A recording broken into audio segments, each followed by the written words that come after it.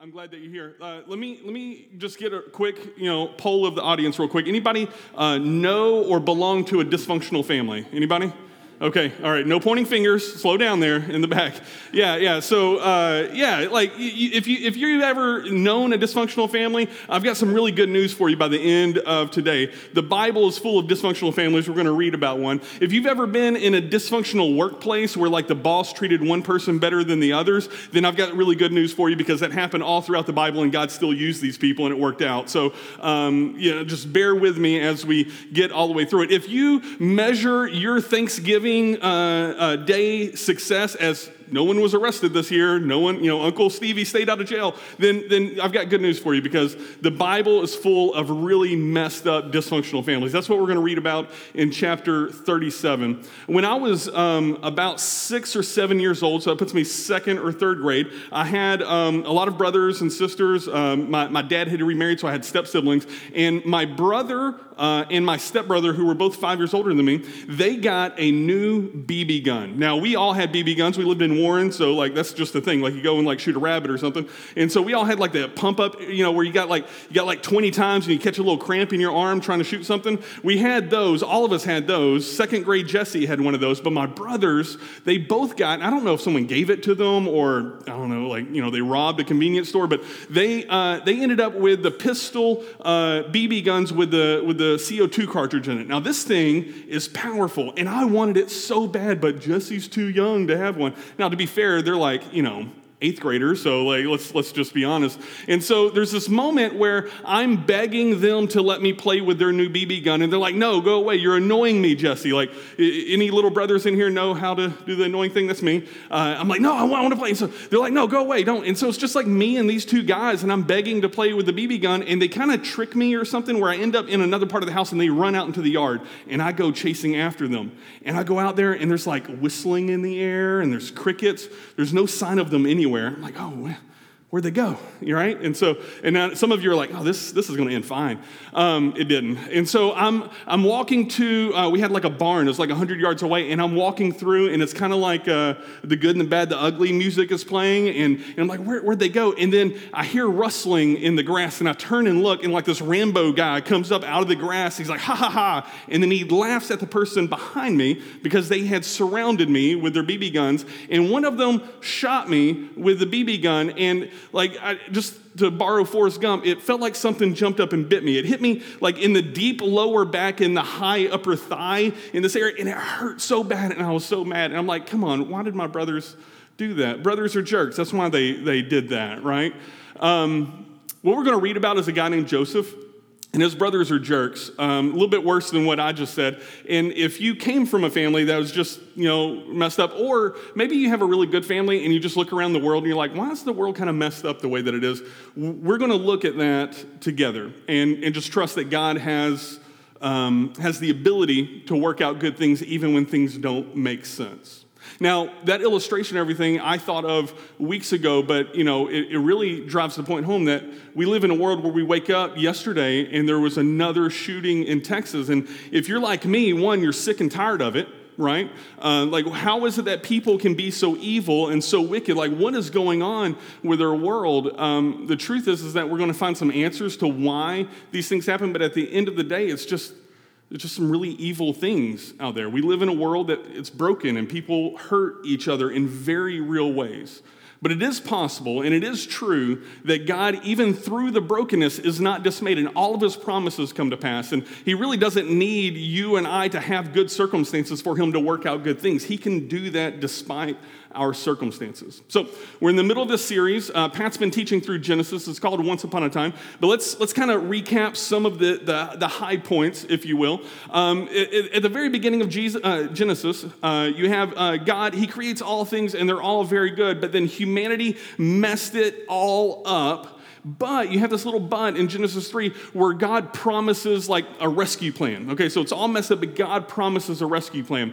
And then after that, things start to spiral out of control pretty quickly. I mean, just to refresh your memory, there's the garden, there's Adam and Eve. They break all of creation. God says, this is bad, don't do that. One generation later, a brother murders another brother. It just went bad quick. And it just spirals out and out of control. And so you can go back and read that or go listen to the podcast. But then you have the flood. And what you see in the flood is that God kind of wipes the slate clean, and he saves just one family. And so if you're in the audience, if you are reading this for the first time, you might assume like, okay, well, the reason why everything went bad is because all the bad people still were around. And maybe if we just had a clean slate, maybe we would be able to figure it out. Well, Noah and his family would have been that option, and immediately it goes sideways again. And they mess things up. And so you see shortly after that all of humanity gets together and says, hey, let's build a monument and talk about how great we are. We're going to prove that we're greater than God. And that's the story of Babel, the Tower of Babel. And so God scatters them. Now we've got all the way to chapter 12-ish of Genesis, and God decides he's going to select a single family to bless. And so he makes this covenant, or you might say even this rescue plan with Abraham, who then it gets passed on to Abraham's son Isaac, who then it gets passed on to Isaac's son Jacob. And each time, in each generation, you see that each family member mishandles the promise that they were given. The promise was, if you will do this, I will be your God. And Abraham and Isaac and Jacob, they almost did that, but then sometimes they fell apart, and still God comes through on the other end, that God still is faithful to his end of the promise despite the mishandling of Abraham, Isaac, and Jacob. Abraham, Isaac, and Jacob they're just like me and you. Like we celebrate them, we hear about them, in the Bible. They're praised in the book of Hebrews as being kind of the forerunners of the faith, but they had their flaws, right? I mean, like Abraham pretended to be not married to his wife. Oh no, that's my sister, and really started messing things up. Isaac learned that same trick, and now you get to Jacob. Remember, Jacob, he had a little bit of favoritism happening in his family, and his mom made it so that him and his mom tricked dad into giving the blessing to the wrong person. And so Jacob, he spends a lot of his life running and hiding from his brother who's trying to hurt him. Now, we're going to read a story about Joseph, but it's important to remember what family Joseph belongs to. Joseph's dad is this same Jacob. And he ends up having his name changed to Israel. So sometimes you'll hear the name Jacob, sometimes you'll hear the name Israel. It's the same guy. And you got to remember, if you're growing up and you're Joseph, imagine just sitting around the dinner table hey, Dad, tell me again about Uncle Esau, how he tried to chase you through the wilderness and try to murder you. Oh, that's a pretty cool story, Dad. How'd that work out? Tell me about Grandpa whenever he lied about his wife. They would have to share these stories and really kind of learn some of their dysfunctions around the table. You ever hear something about Grandpa you didn't know existed? Grandpa was in prison for how long? When did that happen? And then you find out oh, that explains, Uncle so-and-so's alcoholism. It just things in families kind of get passed down when you don't address them all the way. One more thing, just for laying the groundwork, I think that this is key, especially in these stories that we're going to be reading this week and following with Joseph, is that it's important to remember who Genesis was written to, who the original audience was, and it really helps in understanding this. So my understanding of Genesis is that it was probably written by Moses, and since Moses died before he entered Israel, the time of writing would have had to have been while he's traveling around with the Israelites right after Egypt. So if you know some of your Bible, you have the story of Exodus and all the Israelites leaving Egypt. Well, there's a 40-year window before Moses dies that he probably put this story together. They would have shared these stories at this moment. And so why that's important is one, they're learning their history about how they became the people that they are, how they came into Egypt, how things went sideways for them in Egypt and they became slaves. But they're also learning about some place markers where really big events happened, because they're moving back to the land that they came from. So whenever Moses takes his people all the way into Israel, and then Joshua finishes the job and takes them in, when they come to a city, they remember, oh, that's the city where Abraham did blah, blah, blah, blah, blah. Oh, that's the mountain where Isaac was almost sacrificed. We ought to remember that place. Oh, remember the crossroads where this happened and this happened? That's where that happened. They're going into a country and they see the place markers that that the author is going to be listing right here in Genesis. That's one of the reasons why Genesis is confusing when it names a place and then it names another name for the same place. We'll see that in a moment. It's it'll say this, and then in parentheses it'll say also known as this. It's because when they get there's two different people groups there, and they call it different things. But we'll open in Genesis 37. Let's see where we go. And so it says Jacob. Remember, Jacob also goes by another name, Israel. You'll hear that come up in a moment. Jacob lived in the land of his father's sojournings, in the land of Canaan. This land, by the way, Israel, from the southern tip to the northern tip, is about 300 miles from the southern to the top. Canaan is about 300 miles long, north and south. That's about the distance from here to Dallas. It's not huge. It's not a huge country. So when they're talking about some of these place markers, you can think like, oh, that's about Lufkin to Huntsville. Like you can think of like distances in that way because it all fits. Like all of the Old Testament pretty much happens in this little 300-mile window until they go to Babylon. That's another thing. So Jacob lived in the land of his father's sojournings in the land of Canaan. These are the generations of Jacob.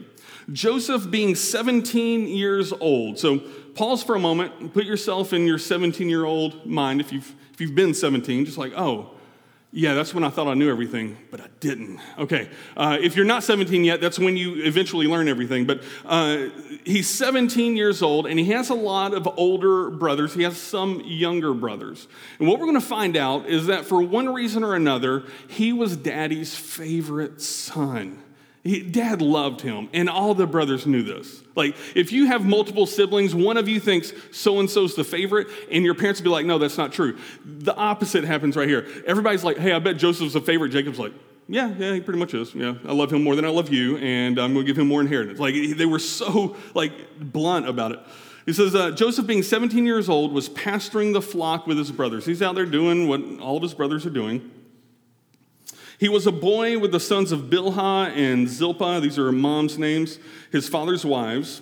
And Joseph brought a bad report to them, of them to their father. So any parents in here just get really sick and tired of that, by the way? I mean, like I have two sons. One of them is just learning to talk, so he can't do the tattletelling thing yet.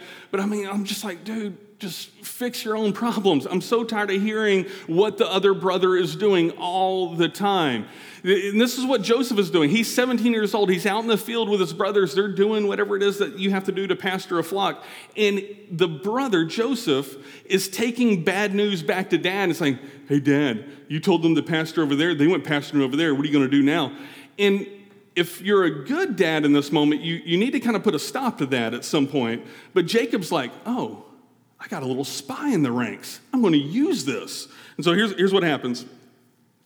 In verse 3, it says, now Israel loved Joseph more than any other of his sons because he was the son of his old age, and he made him a robe of many colors. Now, just pause for a second.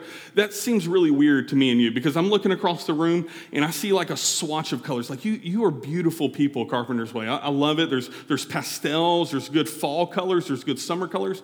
You're doing great. In this day, you wore brown. And if you're really like feeling kind of, hey, I want to spice it up, you wore brown. And you would go find a different brown and you wear that brown. Like everything you wore was just the most basic color ever. Unless you were going to a wedding or you were royalty and you wanted to show off how great you were. Because I don't know if you know this, look at your shirt, whatever color it is, look at that color and ask yourself, how did they make that color? You and I, we live in a world with like chemists and there's like a lab somewhere. It's like, I have the indigo 223. I have yellow 40. I have red 22, which everybody's allergic to. And you can make all these colors in your shirts. But in this day, you had to go like find a certain snail living in southern Africa to get this one blue. And you had to go get a flower out of Europe to get this green. Like it was weird. To get colors of any kind, you had to be really, really, really wealthy. And Jacob loved his son Joseph so much that he gave him a coat of many colors. He's living in this major trade area, and so I imagine he would just watch a trader come through. He's like, hey, man, I like that red you got there. What you want for that? And he'd get like 40 shekels. I don't know what that is. And he buys out and he gets this green, he gets this, and he gets his wife. He's like, I want you to make a coat with all these cool colors I made because we're rich and I bought this. Oh, great. You're going to make one for each of your sons? No, those guys wear brown. I don't like those kids. I want my boy Joseph to wear this coat. And so Jacob gives his favorite son, not the oldest, not the youngest, just a kid he chose, his favorite coat, the coat of many colors. This kid also happens to be a little spy in the ranks, and he's going and figuring out what the brothers are doing wrong, and he loves tattletelling it to Dad because Dad gives him praise for it, and it kind of works.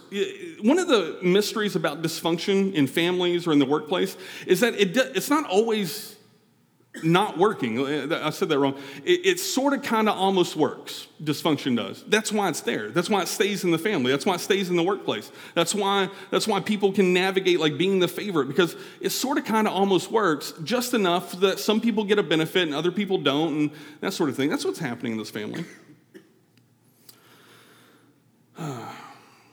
So he has this robe of many colors, and the funny thing about clothes then, this comes later. This may be too much information. It's just really funny is that like you and I, we have like our outer garments and our undergarments.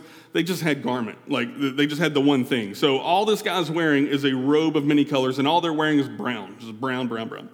And it says in verse 4, but when his brothers saw that their father loved him more than all his brothers, they hated him and could not speak peacefully to him.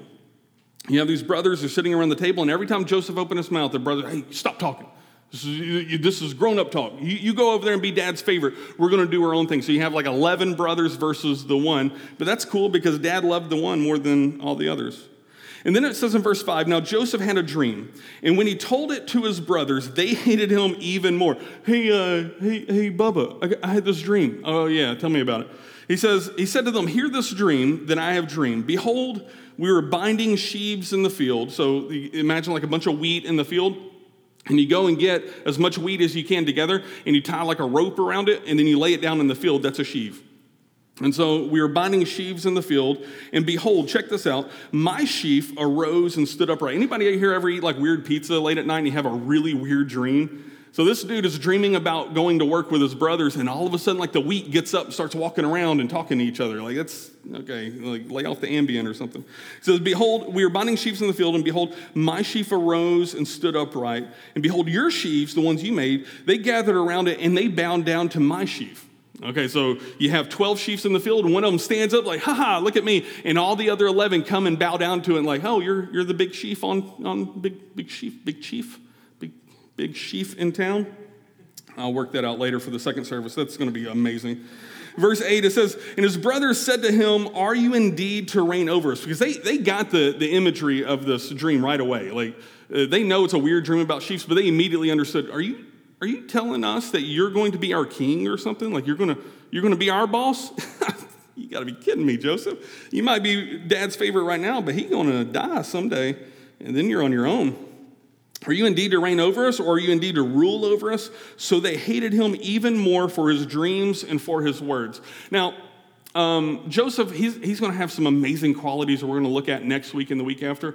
He's kind of a doofus right here at 17 years old, because he knows that his brothers hate him, and he knows that he's daddy's favorite. And he plays to it. It's kind of like he knows right where that button is on his brothers, and he presses it down. That's why he tells them the dream. That's why he tells them this next dream that's going to come up. He knows what he's doing, but he's kind of playing into it. And I just want to remind you that dysfunction sort of kind of almost works sometimes. It just leads to some really bad consequences. All right, verse 9, he has another dream. Then he dreamed another dream and told it to his brothers.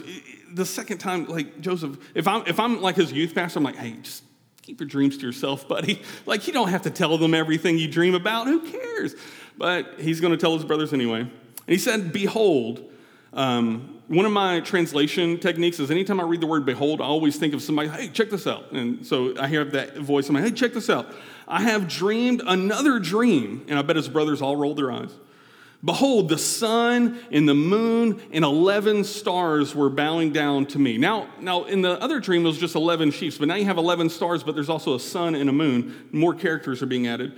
But when he told it to his father, and to his brothers, his father rebuked him and said to him, what is this dream that you have dreamed? Shall I and your mother and your brothers indeed come to bow ourselves to the ground before you? And his brothers were jealous of him, but his father kept the saying in mind. I'm going to pause for a second because things are about to go sideways for Joseph, and just kind of point out a couple of things.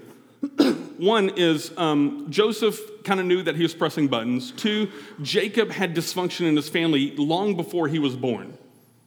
Long before. His mom chose favorites. That's how he ended up with the blessing. Now, if I understand God's sovereignty and how everything worked out, Jacob probably would have had the blessing anyway, but he got it through dysfunction in this case because they lied about who the oldest brother was. Listen to the podcast if you missed that one. But he knows dysfunction because he grew up in it. And now he's passing that same dysfunction on to his children. He never addresses the dysfunction. He never says, you know what, favoritism really caused a lot of problems between me and my brother. We should put a stop to that right now. No, he kept it going because it sort of kind of almost worked for him. And he got to have news about what his flock was doing and what his other sons were doing. He played into it. He used it as a tool, but he did not address it. He did not try to fix it. And one of his sons pays the consequence for it here in just a moment. The other thing that's happening right here is that they know immediately what Joseph is getting at when he talks about his dreams. Nobody tries to psychoanalyze this. They're like, you're saying that you're going to rule over us. And this is the only time that you find out that Jacob rebukes him. Dad rebukes his son. Isn't whenever his son is misbehaving or isn't when his son is playing into the dysfunction. The only time dad ever disciplines his son Joseph in this story is whenever Jacob himself doesn't like the news that he gets. And sometimes, just in terms of parenting or in terms of being a boss or in terms of supervising other people, sometimes you need to address things even when they're working for you because you know that they're dysfunctional. Not whenever you finally hear the thing that you didn't like. That's like you're 2 steps too late at that point. It has to be addressed earlier on. So things are going bad. We're going to get back to Joey. I'm going to call him Joey because he's still making mistakes.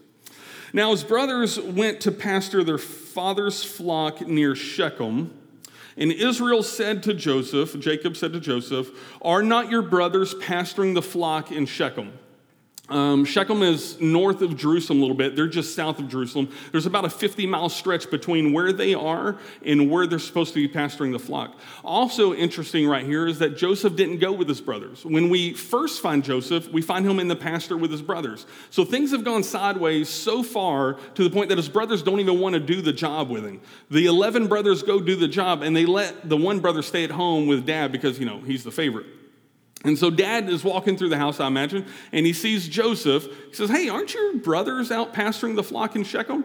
He's like, yeah, okay. He says, come, I will send you to them. And he said to him, here I am. I love that. Every time in the Old Testament, someone's like, here I am. I was talking to you. Calm down. I know where you are. When someone in the Old Testament says, here I am, they're saying, I'll do whatever you want. No, I'm not hiding anything from you. You see that later on in Isaiah, whenever God says, who will go for me? Isaiah's been standing there the whole time, and Isaiah says, oh, here I am. Yeah, I'll do that. I'm not hiding from you. I'll do whatever you ask me to do. And so Joseph is sitting there, and he says, you know what? I think your brothers are out pasturing in Shechem. I think I'm going to send you to go do that. And Joseph's ears perk up. Oh, here I am. Yeah, I'll do that. Whatever you need, Dad. Let me go get my coat. And so he says, in verse 14, so he said to him, go now, see if it is well with your brothers and with the flock, and bring me word. Now, this is one of the most incriminating verses when it comes to Jacob, because he's playing into that dysfunction. He doesn't send Joseph to go help his older brothers and his younger brothers. He doesn't send him to go see if they need anything and maybe bring supplies. What does he send him for? He sends him to go, hey, why don't you go do that thing you like to do where you go and tell me all the bad things? Why don't you go find them 50 miles away and see if they're doing anything wrong and come and bring me word about how things are going. Oh, here I am. I'll go. And gets his coat and he goes. And so it says he sent him from the valley of Hebron, which is south of Jerusalem, and he came to Shechem, about 50 miles north, so he went to Lufkin. And a man found him wandering in the fields, and the man asked him, what are you seeking? We're like, here's this guy in a nice coat walking around the field, maybe by himself. Like, what are you looking for, man? And he says, tell me, please, he says, I'm seeking my brothers. Tell me, please, where are they pasturing the flock? And the man said to them, they have gone away, for I heard them say, let us go to Dothan. So Joseph went after his brothers and found them in Dothan. Now, you got to know one thing, that Joseph, if you've ever been in a family like this, Joseph just found out some bad news about his brothers. His brothers were supposed to be where? Shechem. He found out his brothers were not in Shechem. His brothers were 12 miles northwest of that in a little town called Dothan. And so his brother's like, I didn't go tell my dad that, but let me go see what's going on there first. And so he's going to go to Dothan now. They're not where he's supposed to be. And now it says in verse 18, they saw him from afar. His brothers are just sitting there. They're kind of doing their shepherdy things. Meh. And then you see like this like brightly colored guy on the horizon. Who walks around in Israel with a bright coat? Everybody's in brown. Oh, that's Joseph. That little snitch. Here he comes. Here he comes. He's coming to snitch on us. And it says, and before he came near to them, they conspired against him to kill him. Now, I suspect that one of the reasons why they went sideways on him so quick isn't that they've been planning for months to kill him. I suspect that one of the reasons why they're ready to get rid of him is because they're not where they're supposed to be, and they're tired of getting in trouble with Dad. And they're like, okay, all right, we've got to put an end to this right now. That little guy is going down, because snitches, they get stitches. And now, that just came to me. I didn't write that in the notes. They said to one another, here comes this dreamer. So now they got a nickname for him, the guy with all the dreams. Here comes this dreamer. Verse 20, come now, let us kill him and throw him into one of the pits. The first time I read this, I had this vision like in Dothan, there's like a bunch of potholes everywhere that the city hadn't come and filled in, and that's where all these pits are. That's not really how it works. It's a really desert town, and the way that you had water is that you had these big underground caverns called cisterns, and they were usually full of water. And so when they say pit right here, they're talking about these big underground holes. Like if you get thrown in a big underground hole full of water, you don't last. You know what I mean? Like you get a little waterlogged in the desert. And so we're going to go throw him in this cistern.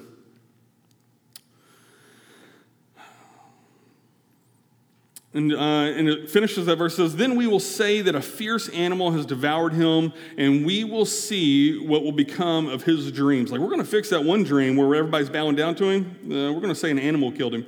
Verse 21, but when Reuben, one of the brothers, when Reuben heard it, he rescued him out of their hands, saying, hey, guys, let us not take his life. Let's not kill him. Let's not do that. Verse 22 says, and Reuben said to them, shed no blood. Throw him into this pit here in the wilderness. He's like pointing at this one pit. We find out later that this one pit doesn't have water in it, so maybe that's part of Reuben's plan. Like he found an old dried up cistern, but he's like, hey, throw him in this pit right here, but do not lay a hand on him, that he might rescue him out of their hand to restore him to his father. So the author gives us some insight into what Reuben's thinking. Okay, let's put him in this pit right here.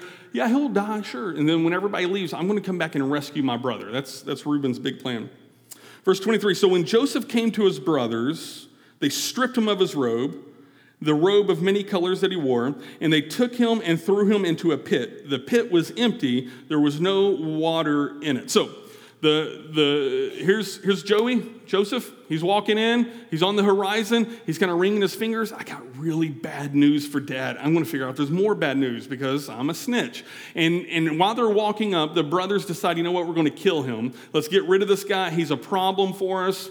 He's kind of a jerk. Reuben, one of the boys of wisdom, says, listen, let's not kill him. Let's just throw him in this one pit without any water in it because he has a plan that he's going to come back later and rescue him. So Joseph walks in, and he's probably like, hey, guys, and they just attack him right there. They take his robe off of him, so now he's running around naked, and they put him in the cistern, in the pit, without any water in it. Reuben's big plan is to kind of go through with the first part of it, but come back later, maybe at night or the next day, and rescue his naked brother and get him back to Dad so that everything is kosher. Like, I fixed it. We didn't kill the brother. He can continue doing what he's going to do. And then verse 25, after everyone murders, they just sit down and have a snack, because that's what happens in verse 25. Then they sit down to eat. These brothers, they're so far gone, like in their head, that like they worked up an appetite in this beating of their brother. And they're like, let's go get a burger or something, guys. Let's just kind of sit down and eat.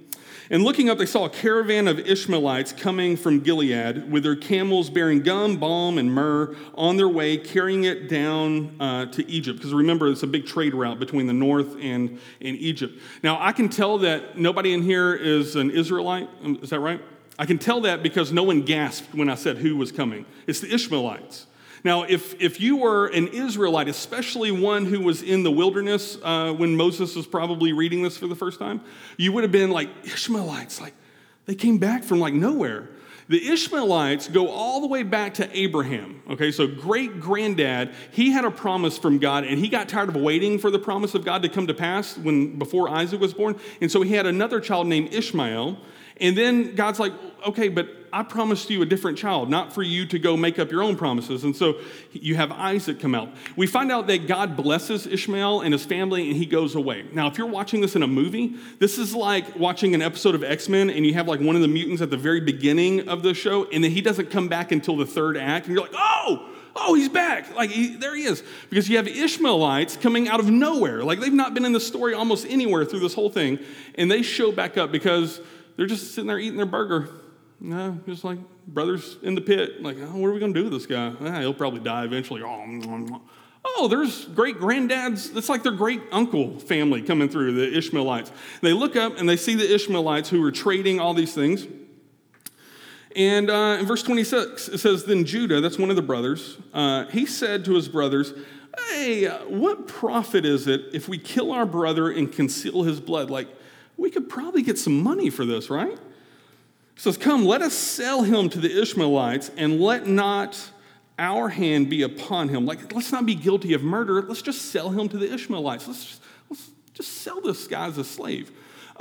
We have a tendency to kind of look back on this with like American eyes, and we think, oh, well, yeah, slave trading, that probably happened back then. One of the interesting things I found whenever I was reading this is that it was against the law to sell slaves in that time, not just for Israelites, not just for Abraham's family, but pretty much the entire Middle East says, yeah, this is against the law unless it's a prisoner of war or a child of a prisoner of war. Those are the only people you can trade as slaves. If you capture someone and sell them as a slave, you're guilty of kidnapping, and that's punishable by death in the entire region, not just Israelites. So like if Egypt found out about this, if the Canaanites found out about this, if anybody around there found out exactly what had happened, these 11 brothers are guilty of slave trading, kidnapping, and would be punishable by death. Like that's a kind of a big offense, right? So it's like you and your brother getting in a fight, and you're like, get in the closet, and you kick him in the closet, and you're sitting there, and you're like, what are we going to do? Oh, I'm gonna send him down to South America. Like the jump from one end to another. You do something that is punishable by death as a response to this. It really shows kind of where their mind is, how far gone they've gone. And it says, what profit is if we kill our brother and conceal his blood? Come, let us sell him to the Ishmaelites. Let not our hand be upon him, for he is our brother, our own flesh. And his brothers listened to him. Then Midianite traders passed by, and they drew Joseph up out of that pit. They lifted him out of the pit and sold him to the Ishmaelites for 20 shekels of silver, which is the going rate for a slave in that day. I looked it up. That's about $10 by our day. So they sold him for almost enough for like a Whataburger combo that they'd have to split between the 11 of them. I lost my spot. And so next verse, please. And when Reuben returned to the pit and saw that Joseph was not in the pit, he tore his clothes. I'm going to pause there. We were running low on time. We know that the plan was for Joseph to die. And we know that the promise of God was never meant to live in this kind of dysfunction. And in fact, if we're not careful readers, it'd be very easy for us to think that like, yeah, sure, God promised all these things for this family, but man, they are messing up the promise. Don't you know you can't do that? Like God would not honor that, except he does sort of work it out. He does. Because Joseph didn't die. He ends up being sold into slavery in Egypt. And when we come back next week, we're going to see, you know what? God is blessing Joseph in this really terrible, terrible circumstance that he found himself in. Could you imagine being left for dead by your own siblings, and then God's still like, hey, I'm not done with you yet. You're like, I'm in this pit naked by myself. What am I going to do? And God's like, I got things for you. Don't worry about that. And he works it out. Here's what I want to do. I'm going to end with some closing thoughts, just some challenges as we think through Joseph. Because like right here, if you are in Moses' first audience, it's all coming together for the first time. All of the stories get to this point. Like, how did we ever end up in Egypt? Well, let me tell you about Joseph. It didn't work out great for him, and all the circumstances look wrong, but God still blessed him, and this is how we ended up in Egypt. And the first thing I want to say is just kind of as an overall takeaway, really, of all of Genesis so far to this point, is this, that dysfunction in your family or dysfunction in your workplace sort of almost works, but you really don't want to play into it, because dysfunction leads to Dysfunction, yeah. Things go sideways for a while. Dysfunction sort of kind of almost works because the people in charge get to play with the dysfunction, or the people who want to be in charge, or the people who want to be daddy's favorite or the boss's favorite, they get to play into that and use that to manipulate people, or in whatever way that it's working, in whatever way that you see it. But don't play into it. Instead, address it. And so the next thing is address the mess. What would have happened if Jacob would have drawn a line in the sand with his family early on, said, you know what, my grandfather grew up in dysfunction, and I grew up in dysfunction. My brother tried to kill me. I'm going to make a better family for my family right now. Could God still accomplish his promises? Yeah. It would have been a shorter story for us to read. Genesis would have ended like 14 chapters earlier if like Jacob was like, no, we're not doing that. And it's like, and they moved to Egypt and God blessed them there. Like, it would have been just a real easy transition. But because of the dysfunction, we read about all the weird little steps that had to come into play, but God still blesses them. If you are in a workplace, if you are a supervisor, if you are a parent, address whatever dysfunction you see and say, you know what, we're going to draw some lines in the sand. We're going to make a better situation for ourselves and for our future moving forward. We're not going to let this kind of measure who we are. The next thing is this, is that every story has a next chapter, and you really don't want to assume how this ends. Joseph is naked in a pit right at the end of the story. It would have been really easy for him to be like, God's done with me. He's going to bless one of my other brothers, but he's done with me, except we find out that the promise makes its way all the way through Joseph, that this big rescue plan that God has promised way back in Genesis 3 traces its line straight through Jacob, who in this moment that we just read would have been so easy for him to give up. If you find yourself in a dysfunctional family, and it has been for a long time, or a dysfunctional workplace, and it has been for a long, long time, and you're like, there's nothing we can do about that. It's been here forever. It's been since great-granddaddy went to prison. Like, we've all been dealing with this. Or it's been since, so-and-so became the boss, and it's always been this way. Don't assume we know how this story is going to end. There is a next chapter. There is a way that's going to twist in a different turn. Joseph's going to end up in prison later on. So it twists good, and then it twists bad again, and then it twists good again, but it twists.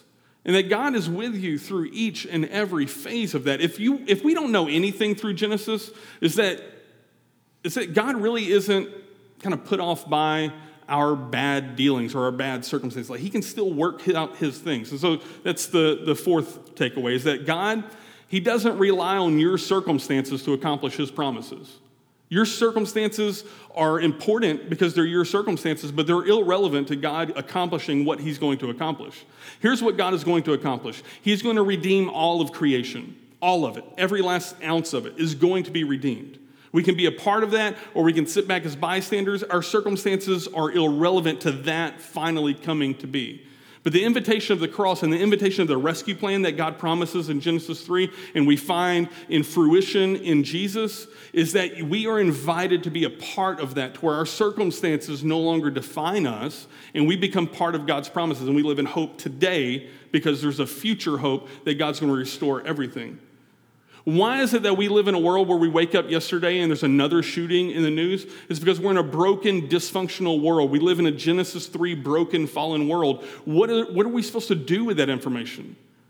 Well, the information is, we should be heartbroken. We should pray for these families, certainly.